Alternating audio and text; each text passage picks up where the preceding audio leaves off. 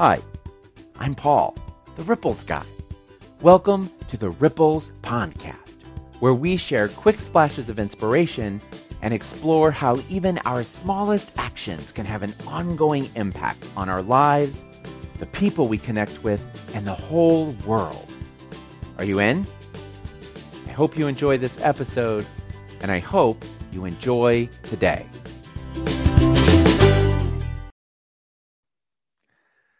Today, I'm reading Ripples number 951, Light and Love. And the pebble is attributed to L.R. Nost, and it's shared by Pidge in Pacifica, California. And I added here, who has known me since we were in the 5th grade and continues to be a fierce and fabulous friend. And that is true. The pebble this week reads, do not be dismayed by the brokenness of the world. All things break, and all things can be mended. Not with time, as they say, but with intention. So go, love intentionally, extravagantly, unconditionally. The broken world waits in darkness for the light that is you. And the boulder comes from Neil Donald Walsh, and it's shared by Regina in Glen Gardner, New Jersey.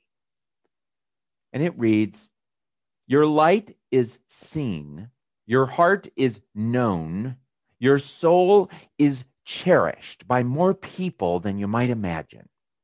If you knew how many others have been touched in wonderful ways by you, you would be astonished. If you knew how many people feel so much for you, you would be shocked. You are far more wonderful than you think you are. Rest with that. Rest easy with that. Breathe again. You are doing fine, more than fine, better than fine. You're doing great. So relax and love yourself today. So good. The ponder, the part that I write, it says, just when we think the world couldn't get any messier or more troubling, news from North Korea, Venezuela, Charlottesville, and elsewhere proves us wrong.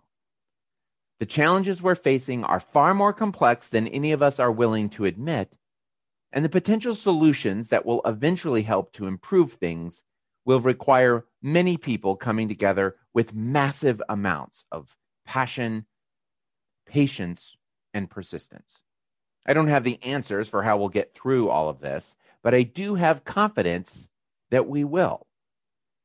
The steps that we can all take right now to help us move forward involve recognizing and sharing our own reserves of light and love. First, look in the mirror and ponder the compliments that have been shared by people that have told you how important and precious you are to them. Marinate in that light and love. Then look around and identify the people you cross paths with on a regular basis that you respect, admire, and or value. And tell them what they mean to you. Let them marinate in light and love. If you're feeling especially adventurous, the next step could be to identify some people you struggle to respect, admire, and or value, to see if any of them deserve reconsideration. Maybe you haven't sufficiently appreciated how or why their perspective is so different than your own, or you haven't even gotten to know them well enough to understand what their perspective really is all about. At least think about it and see if you can allow them to marinate in light and love too. These might seem like small steps, but small changes in how you think and feel can lead to small changes in your behavior.